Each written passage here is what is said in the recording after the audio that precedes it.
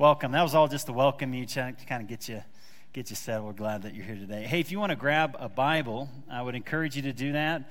We're in Philippians chapter 3. We're going to get right into it. We're going to pick up. We're not picking anything off.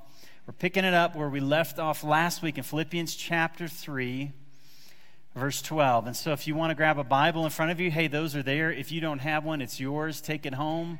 We're glad to give it to you. We got plenty. They're all in the back. We'll just grab another one and bring it out. I think it's on page like 981 in that Bible in front of you, Philippians chapter 3, verse 12. And here's what we're doing. Last week, Paul laid down this vision for life, at least the Christian life, and he said, here's my goal. And you can check this with your own goal. I want to know Christ, the power of his resurrection, fellowship of sharing in his sufferings, becoming like him in his death, so somehow I may attain to the resurrection from the dead. Now, Paul is somebody who knew Christ on a crazy level.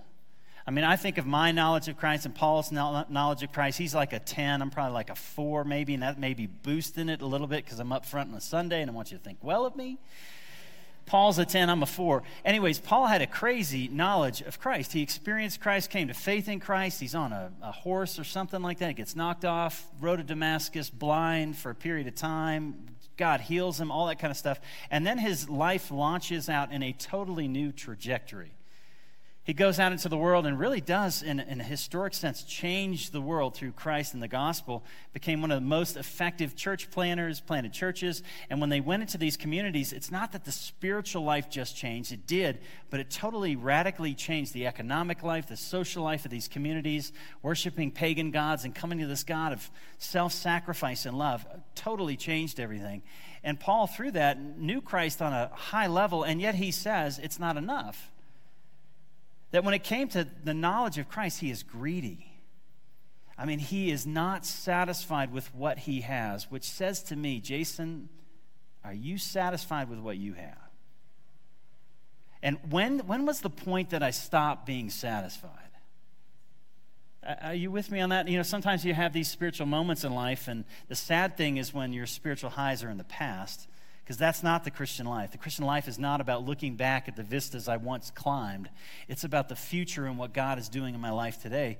And I wonder sometimes, what was it? What got in my path? What happened that kind of stalled out my faith?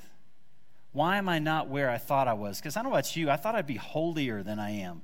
I'm about to turn 45. I think that's a big number for me, I know. Some of you got me beat. It's okay. But I thought, really I did. When I was in my 20s, I came to faith at 19, I thought, by 45, man, I'm going to be holy, right? I'm going to be all Jesus. Jesus is in me and out of me and all that. And it's just not, and I don't know. I have to ask some of you, 75, how are you feeling? 80, we pushing 90? Anyone 90? And you don't have to say anything. Anyways, the point is, what does it look like to take that passion for Christ and live it out? And that's what we're going to look at today. And he's going to say 3 things. Forgetting what is behind.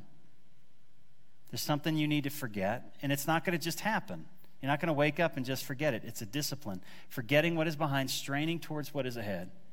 I want to press on towards the goal to win the prize of the upward call of God in Christ Jesus. So Philippians chapter 3, verse 12.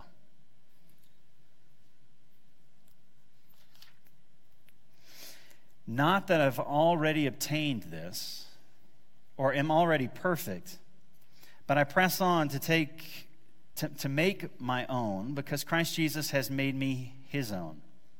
Brothers, I do not consider that I have made it my own, but one thing I do, forgetting what lies behind and straining forward to what lies ahead, I press on toward the goal for the prize of the upward call of God in Christ Jesus. Now, those of us who are mature think this way. And if at anything you think otherwise, God will reveal that to you also. Only let us hold true to what we have already obtained. This is the word of the Lord. Well, thanks be to God. Let me ask for God's help. Father, I ask in Jesus' name, as you have indwelt us, if we have trusted in you, you tell us it's by that seed, just the word coming in, it gives life. An imperishable and living life that's not something we generate. It's alive in us. but forgive us that we're not aware. Forgive us, Father, that we're not leaning on who we are in Christ. We're not focusing on who you are, but we're still letting stuff in life, whether the past, our broken dreams, our own sin and brokenness. Father, we're allowing that stuff to keep us from pressing forward. And not to press forward to earn, but Father, just simply to press into that for which you have already taken hold of us. It's ours in Christ. But I'd ask, through the power of the Spirit, you would reveal those things that we need to let go of, where we need to push into, and Father, how we need to hold on to a prize that's greater than what we're chasing after right now. Holy Spirit, would you teach us, convict us, and lead us into all righteousness in Jesus' name.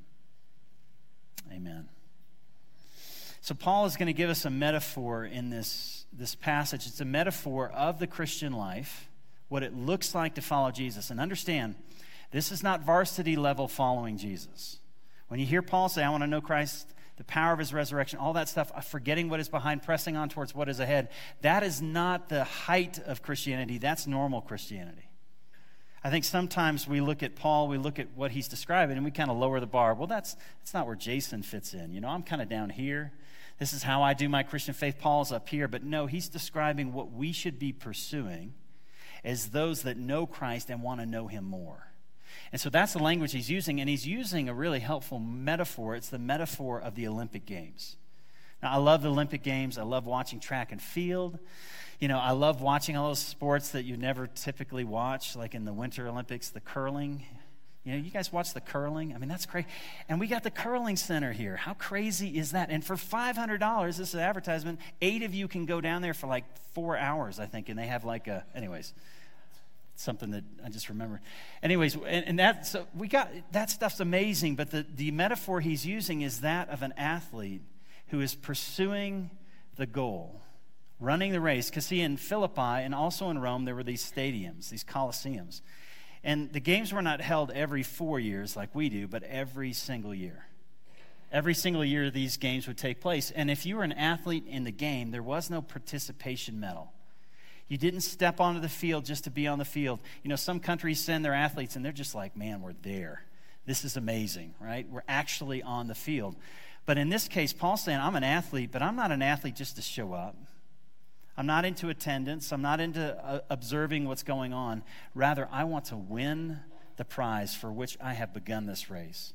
That I haven't put all my training into this just to show up. Rather, I put all my training into this so that I might arrive at the place that God has chosen me to arrive. So let's jump back into it in verse 12, and pick it up and follow along with what he's describing. Now, here's what's really helpful for me. I love these first words. Not that I've already obtained it. Thank you, Jesus. It's okay to not be there. It's not okay to stop pushing. It's okay to say, I want to know Christ, the power of his resurrection, but I'm not there yet. You see that word? That's helpful. And then second, I have not already been made, as he says in verse 12, I have not been made perfect. Now, this word obtained, it's actually used 3 times in the passage, but in the English, we translate it different ways just to confuse you. That's what happens. But in the Greek, often you'll have the same word used, and that's really helpful to grab onto. And this word obtained is this word lambanoed. Not that I've already lambanoed it. I haven't taken hold of it. Now, here's the image. It's the image of a hunter pursuing the prey. So when he says, I haven't taken hold of it, it's not like he's just grabbing something on the coffee table and picking it up. No, he is a hunter pursuing the prey. He is a police officer chasing after the criminal. He is following the evidence, and his goal is to take hold of that. So he says, I haven't taken hold of it. And then he says, or I haven't been made perfect. I haven't reached here's the Greek word, teleos. I love that word. Teleology. It's I haven't reached my end. The teleos of a good pair of running shoes is to run. That's what they're created for. They're created for someone that wants to use them for running. A good pair of hiking shoes. The purpose of them is not just to look good when you're walking down the street. The teleos of those shoes is to take you on a terrain that you normally could not go. Well, Paul is saying, my teleos is to know Christ, the power of his resurrection, the fellowship of sharing his sufferings, becoming like him. And I'm not there yet, and I haven't been made perfect. So jump back in, verse 12.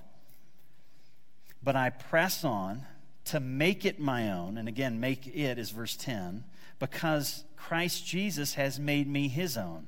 So I told you this word obtain shows up 3 times, and it's in this word make it my own. And it's the word, again, lambanoed. And here's the beauty of the gospel. This is the gospel summarized in one little verse. God has lambanoed me. He has taken hold of me. And because he's taken hold of me, I now take hold of him. The Christian life is not loving God so that he might love you. It's not obeying God so that he might accept you. What he's saying is God has already done the work. And when you think of the effort that God has put in, Jesus has put into lambano, to take hold of us, it's not a small effort, folks. We studied that in chapter 2. If you go back in chapter 2, he says, have this mindset that is in Christ Jesus, though he being in very nature God, did not consider equality with God as a thing to be grasped, but made himself nothing, taking on the nature of a servant. Being found in human likeness, being found in appearance as a man, he humbled himself. Wow, it's blowing. And became obedient to death, even death on the cross. That is the energy level of Jesus, though he being in very nature God, becoming man, suffering on the cross for us. The energy that God has put in is cosmic. It's divine. That's the energy that God has taken hold of us. And all he's saying is the Christian life is simply in response to what God has done.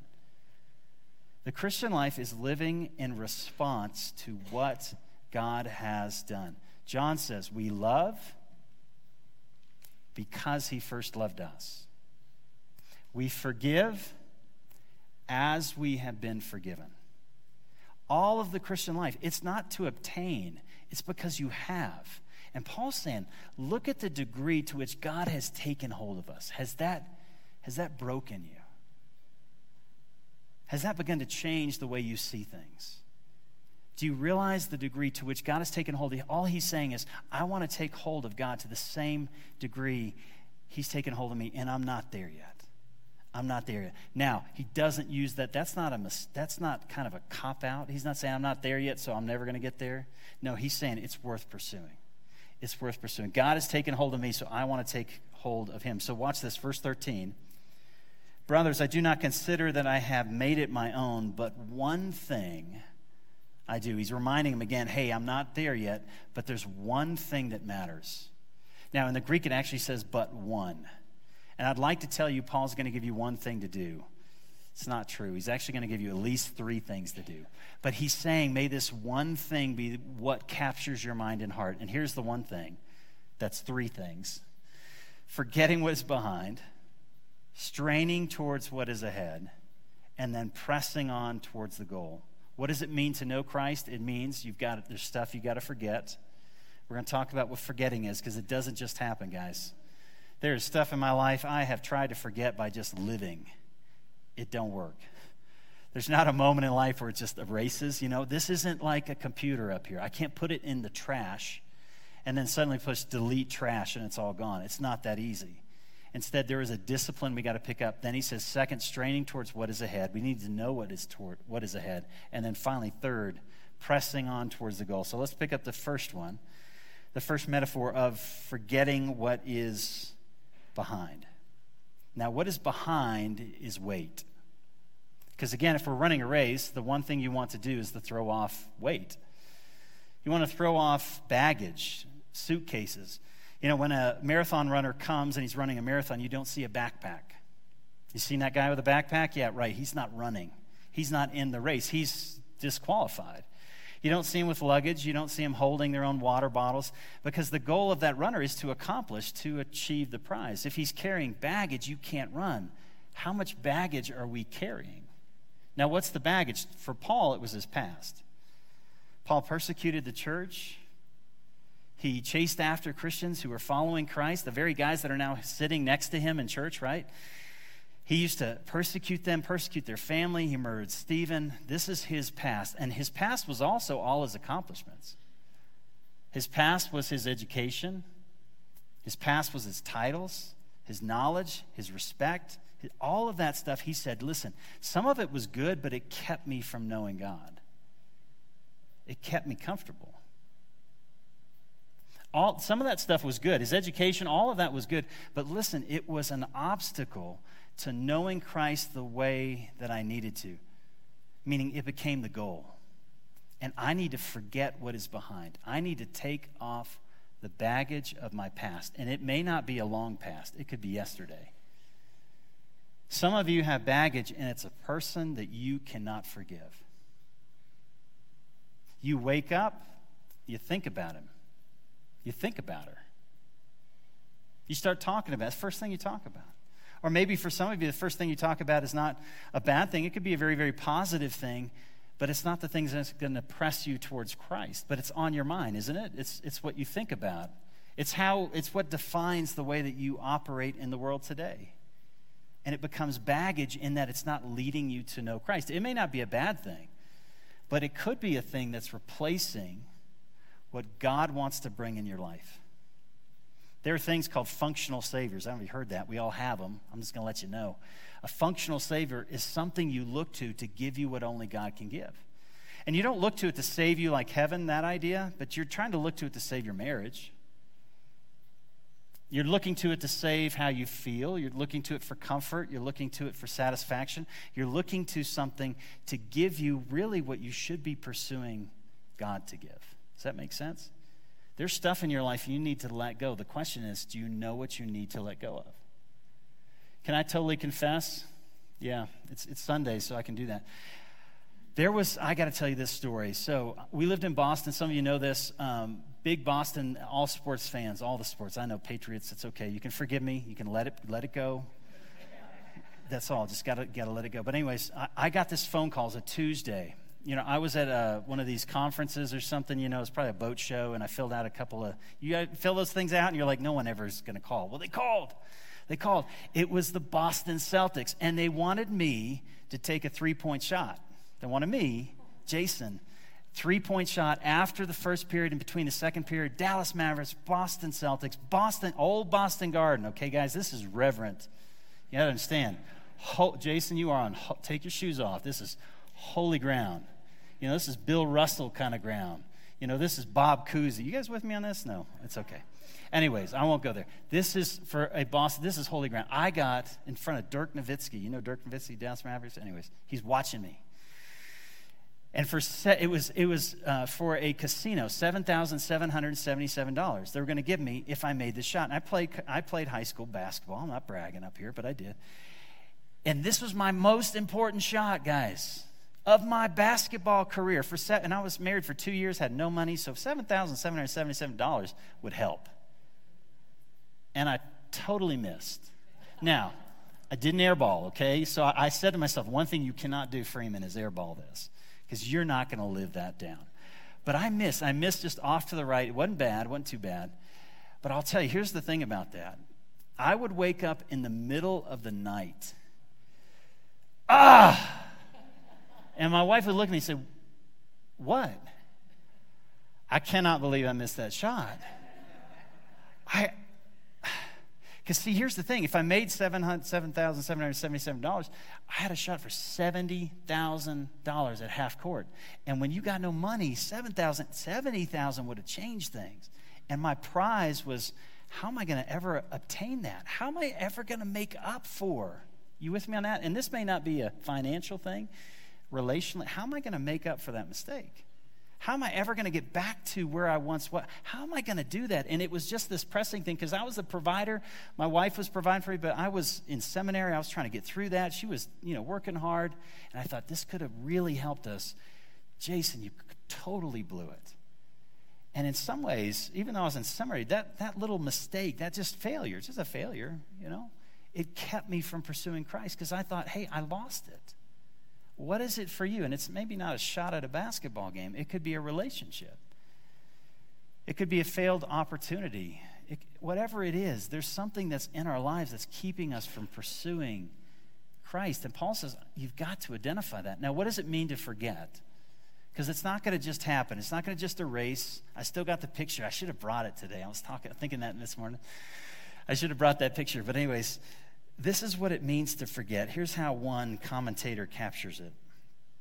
One scholar says, forgetting is not a passive loss of memory. Forgetting is not a passive loss of memory. No, it's an active, continuous discipline of the mind and heart. Although Paul did not actively forget the past, he emphatically chose to disregard it. He still knew it existed. The picture and the evidence was there. But he forcibly rejected it. He openly declared non-observance on his past achievements. Paul said it this way: take every thought. So you don't choose, every thought captive in obedience to Christ, which means when that thought comes in, you've got to choose. Am I going to lambano this? Am I going to take hold of it? Am I going to make it my own? That's what we do when negative thoughts come into our minds, don't we? We lambano that baby. I hold on to it. I'm like, you're right, I'm a loser. I can't believe I missed that shot. I worship it. I sit in it. And then I dream about what life would have been like if my wife had seen me make it. She would have thought I was so awesome. Dirk Nowitzki, right? What would happen in the crowd? And you go through that. What are you doing? That's worship. You're meditating. You're thinking out the implications. And he's saying, what Paul says is when those thoughts come in, you've got to make a choice. I've got to say, wait a minute, that's not going to get me more of Christ. Thinking about what that person did to me, it's not going to help me. Thinking about how I failed, it's not going to help me. Now, there may be things I need to do in regard to that, consequences I need to take care of, but it doesn't define me. You know, in the Christian life, your future self defines you more than your present self. I don't know if you realize, it's okay not to know that. I didn't know that for a long time. Your future self, how does God see you? He sees you according to who you will be and who you are in God's presence. You're not there yet, but that's how he loves you. That's how he sees you. He doesn't see you according to what you've done wrong. He doesn't see you according to your past. So stop seeing yourself that way. Why would you see yourself different than God sees you? You know, I hear my son and I hear my boys do this all the time. They badmouth themselves. You hear your kids do that? It really makes me angry because I love that kid. And there's no limits to the things I think he can do. If that's my heart as a father towards Nate and Bryce, those are my kids, how much more is that the symbol, the picture of God's heart towards me? Jason, how dare you? How dare you diminish that for which I've died? How dare you demean yourself and take yourself into an identity that's not who you are? I have taken hold of you. All I ask of you is to take now hold of me. Forgetting what is behind. Folks, that's a discipline. Paul said, if you want to go check this out in Romans 7, he says, it's not I, but the sin at work within me. That's an important idea. Because he's saying sometimes those thoughts come in, and you know what we do? We just think it's us. But it could be your past speaking. It could be a voice from the past. It could be a demonic voice. And I need to identify, hey, that's not from me, and that's not from my father, and therefore I'm not going to take hold of it. Instead, what I need to do is I need to replace it. So here's the second thing, forgetting, which is an active discipline. And then second, we have to strain. Verse 14, straining towards what lies ahead. The image of that is the image of an athlete who's putting everything into the accomplishment of that task to the point, and if you've been in any form of athletics, there's a point in which the mental has to take over the physical. And you know you're not there yet, and you know your body is saying, it's warning you. There's signals going off. Stop, stop, stop, stop, stop. No. That's the word straining. It's to push past that point of pain and say, no, it's worth it. I want to strain towards what is ahead. Realize this is the Christian life. It's not the valedictorian Christian life. It's not just the Jesus alongside of him disciple life. It is the normal Christian life of what God wants for us. How much have we diminished what God wants for us? He wants so much more than what we're pursuing ourselves. What I like to do is to take the bar down just a little bit. Now, in certain areas, I like to keep it high. But there's some areas that, God, I just got struggles, I got some difficulties here. You can't expect me to be here. You can't expect me to strain on this issue because that's really tough. And what we do is we tend to look at the areas that we really are straining in, and we kind of ignore all the stuff in our life that we're really not pursuing the way God wants us to. And when Paul says, I strain, I don't strain in one aspect. I'm not bifurcating my life. This is a holistic view of pursuing Christ so that my marriage pursues Christ, my money pursues Christ, my singleness pursues Christ, my physical desires pursue Christ, my vision for the future pursues Christ, and my letting go of the past pursues Christ. In all things, I'm straining towards that which God has chased after me. I want to leave it behind and press on towards what is ahead. Now, what's the goal? Look at verse 14. I press on towards the goal. Here's an interesting idea. You know, back in the Olympic Games, they didn't have those finish lines we have, you know, with the big digital number up there and the ticker tape and the person screaming out. What they had was a pole.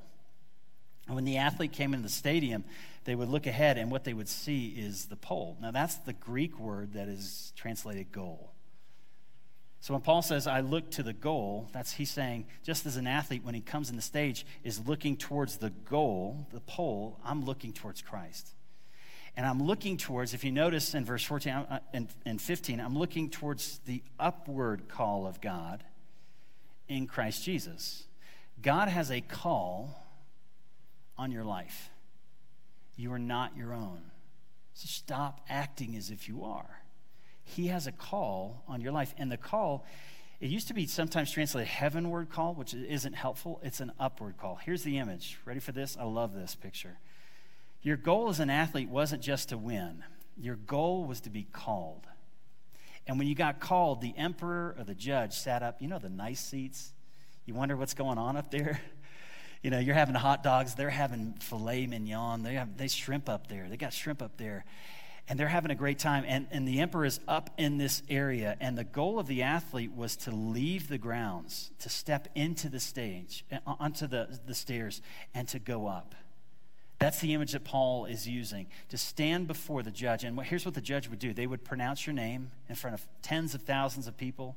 They'd pronounce your country. So that's like total pride right there. That's your father weeping, your mother's crying, right? Everybody's like, yes, that's our guy. And they would announce what you just won, and they'd put the wreath on your head. And Paul says, in terms of God, that's what I want. God has already called you upward, but you need to live in response to that. See, here's the beautiful thing. Your life is hidden with Christ in God. And where is Christ right now? Just locally. I know he's in heaven and all that, but he's seated at the right hand of God the Father. Doesn't mean he's always, you know, he's everywhere. But anyways, he's seated at the right hand of God the Father. And Scripture says you are seated with Christ in the heavenly realms. You're already there. Your identity is there. Live in response to that. Does that make sense? That's the energy that God has put into you. And he's saying the Christian life is simply living in response to that, which means you've got to let your sin go. You've got to let your mistakes go. You need to own it. In the sense, there's responsibility that we have to take. But you do not live out of that reality. I press on towards the goal for which God has called me heavenward in Christ Jesus. So part of the question we have to ask is, what is the prize that we're chasing after? Because the prize, whatever we're chasing after, if it's not leading us towards Christ, then the prize may be part of the problem. It's the way we see life. Are you seeing life in response to what God has done? Because God doesn't accept us because we strain or we forget. He accepts us because of what Christ has done, but we have to live out of that for which God has taken hold of us. So we forget, we strain, and then third, we press on. Verse 15, forgetting what is behind, straining towards what is ahead. We press on to win the goal, to win the prize. Verse 15, let those of us who are mature think this way. If in anything you think otherwise, God will reveal that to you as well. Here's something that's interesting. In verse 15, he says, let those of us who are mature think this way. I told you that sometimes in the English, we take one Greek word and translate it two ways. Well, in verse 12, it was the word perfect, right? Teleos, told you about that, teleos of shoes. Well, this word in verse 15, mature, is the word teleos, same word. Now, it's translated mature because it would be weird to say perfect. Let those of us who are perfect think this way, but that's the word. Here's Paul's idea. It's kind of confusing, but he's saying on the one hand, I'm not perfect, I'm not mature, and yet I am mature. That's a picture of maturity. When you know something, you know it, but you also know what you don't know, and so you're on that line. If you've been an expert in any field, you're like, yeah, I know I'm an expert, but yet if they really asked me this question, I wouldn't know it. And he's saying that's the picture of Christian maturity. On the one hand, you know you're not there, but you know you're kind of there, but you're not there. And that's what he's saying. For those that say, hey, I'm mature, Scripture would call you, ready for this? Not me, this is Scripture. It would call you a fool. When you go to books like Proverbs, Job, Ecclesiastes, there's two types of people they paint. The fool and the wise. Now the fool, this guy's crazy. I know, actually the wise are crazy in my mind. The wise love rebuke. Anybody here love a good rebuke in the morning? You just get up. Jason, you blew it last night. Bring it on, baby. I just love this rebuke right now. Rebuke, correction, training, wisdom. The wise, Scripture says, loves to be examined. They love to grow.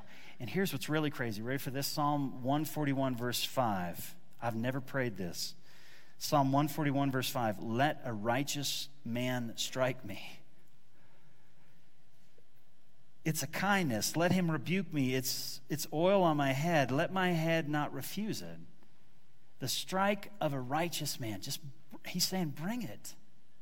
Because, see, the goal is not to be impressive before the righteous man. The goal is to know Christ. And if this rebuke causes me to know Christ, then bring that into my life. But here's the fool. The fool says, I need no correction. And listen, the fool says, I can run by myself. When Paul is using the language, I want to know Christ, realize he's using that in the context of the body of Christ. We have an American concept of competition in the sense that we have lost the idea of community. And we put ourselves into this like Paul. But see, when Paul says, I'm straining towards what is ahead, you know what straining towards what is ahead looks like for Paul? It's pulling people forward. It's saying, I want you guys to come with me. I'm not content with where you are in your spiritual life. I'm willing to rebuke you, correct you, train, and I'm willing and open to that, but I'm not going to walk by myself. We have to move in this together. One of the signs that I am a fool is there's skeletons in my closet, and no one in this room or no one close to me knows that. You want to talk about what you need to forget, you need to bring it out. And Paul is one of those guys that says it's worth bringing those things out because it's going to keep you. If you don't, it keeps you from Christ. How many of us are running alone? You know, that this guy, Kenyan guy, do you see it? Wow, under 2 hours for the marathon. Now, it kind of, I was watching it, this week, and I thought, that's unfair. That's not real time. You can't set it up. He had these 40 guys. Do you know about this? You need to check it out. It's awesome. These 40 guys, their only job was to run like maybe 12 miles with him so that they could keep the pace. He did the whole marathon. These guys were jumping in and out, but what were they doing? They were helping him strain on towards. And then he had a green line. That just seemed wrong, right? He had the green line in front of him. You see that on television when the world record thing? Well, he had that in front of him the whole time so that he knew the line he had to be at to reach that 2-hour mark. So he ran it in under that. But see, that's really the picture of the Christian life. That should be the church. We should be putting down these green lines in front of each other, We should be running alongside each other as we go through life and saying, it's worth it. It's worth pressing on towards what is ahead. That's what it means to be mature. But he ends with this in verse 16. Watch this. In verse 16, he says this, only let us hold true to what we have already attained. So you're in the race right now. You've already attained. You've gone to a certain point. Well, what's causing you to drop back? He's saying you've run the race. What's causing you from pressing forward? What's keeping you from that? Don't stop. Why do we stop? Because there's something we need to forget, and we're not forgetting it. There's a straining towards what is ahead, and we're not straining. We're just comfortable. And we need to be uncomfortable in our comfortability, if that's a word. And then finally, we need to know what the goal is. I want to show you that I'm going to close with this, but this was something I just came across. I was actually watching the Kenyan stuff about that guy in the 2-hour marathon, and there was this story. I remember this in 2004. I think it was the Athens Olympics. There was a Brazilian marathon runner in first place. He was probably a couple miles from the end of this race, and he was in first. He was going to win, and someone lambanoed him. You know what I'm saying? Take hold of.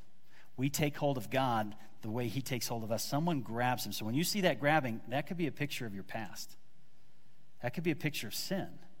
Some guy from the crowd just grabs the dude and pulls him off into the crowd. And what happened in that moment is he forgot the prize. He forgot what was ahead. And you're going to notice he's going to be like doing this. He's looking behind himself. He's looking at the guys next to him. He's kind of feeling bad for himself. But then watch what happens when he forgets. And this dude forgot in 2 miles, right? So 10 minutes, this guy already readjusted his mind. But he says, and he actually says this, once I'd kind of forgotten, I came into that auditorium with joy. And the gold medal that he thought he was going to get, he says the bronze was like gold to me. Because he didn't give up and he pressed on. Will you guys show that real quick? It's a picture of where we are and what God wants for us in Christ. Vanderlei Cordeiro de Lima of Brazil was leading the men's marathon at the Athens Olympic Games in 2004 when he was abruptly bundled off the course by a spectator. De Lima not only lost precious seconds during the incident, he also lost his rhythm and had to recover mentally. He would eventually be overtaken by 2 runners who would go on to take the gold and silver.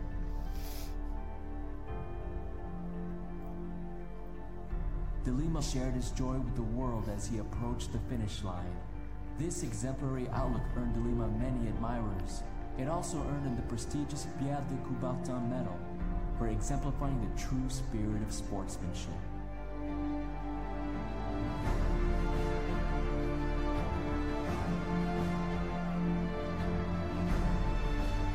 When I entered the stadium, I was so happy that I had already forgotten the episode. It's bronze, but it means gold.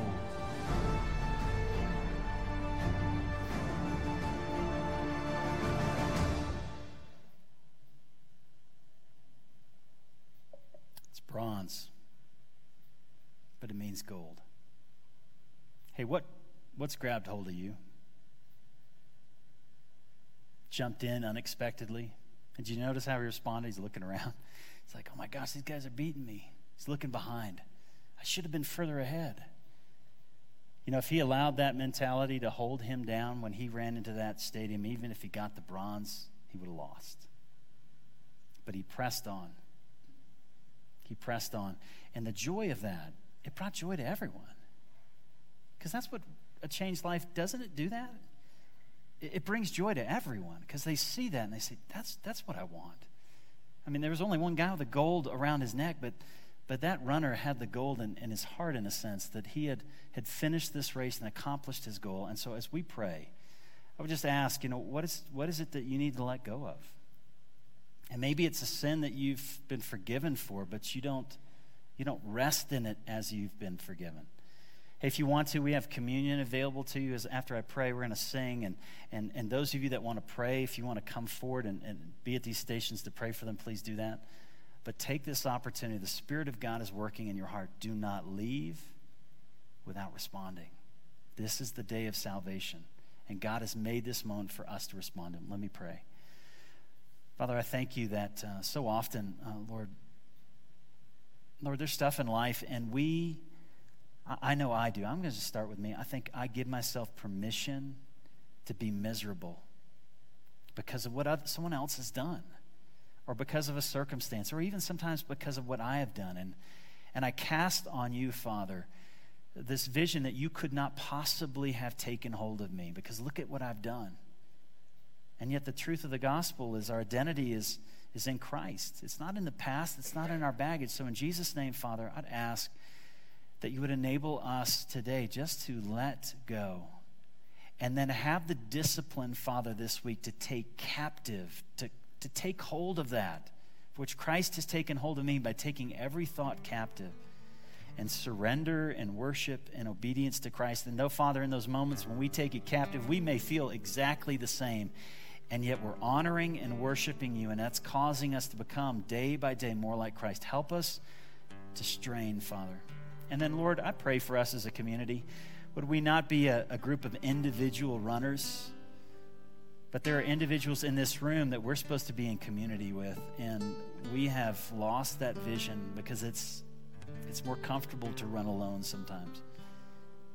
And yet what you want us to attain is that 2-hour marathon, and we need those brothers and sisters alongside to push us towards Christ. So, Father, whatever it is you want to work in our heart this morning, would you draw us to yourself. And would we not leave this place without being prayed for, without sharing communion, or just confessing our deep need and desire for you, Father. Help us this morning, we ask in Jesus' name.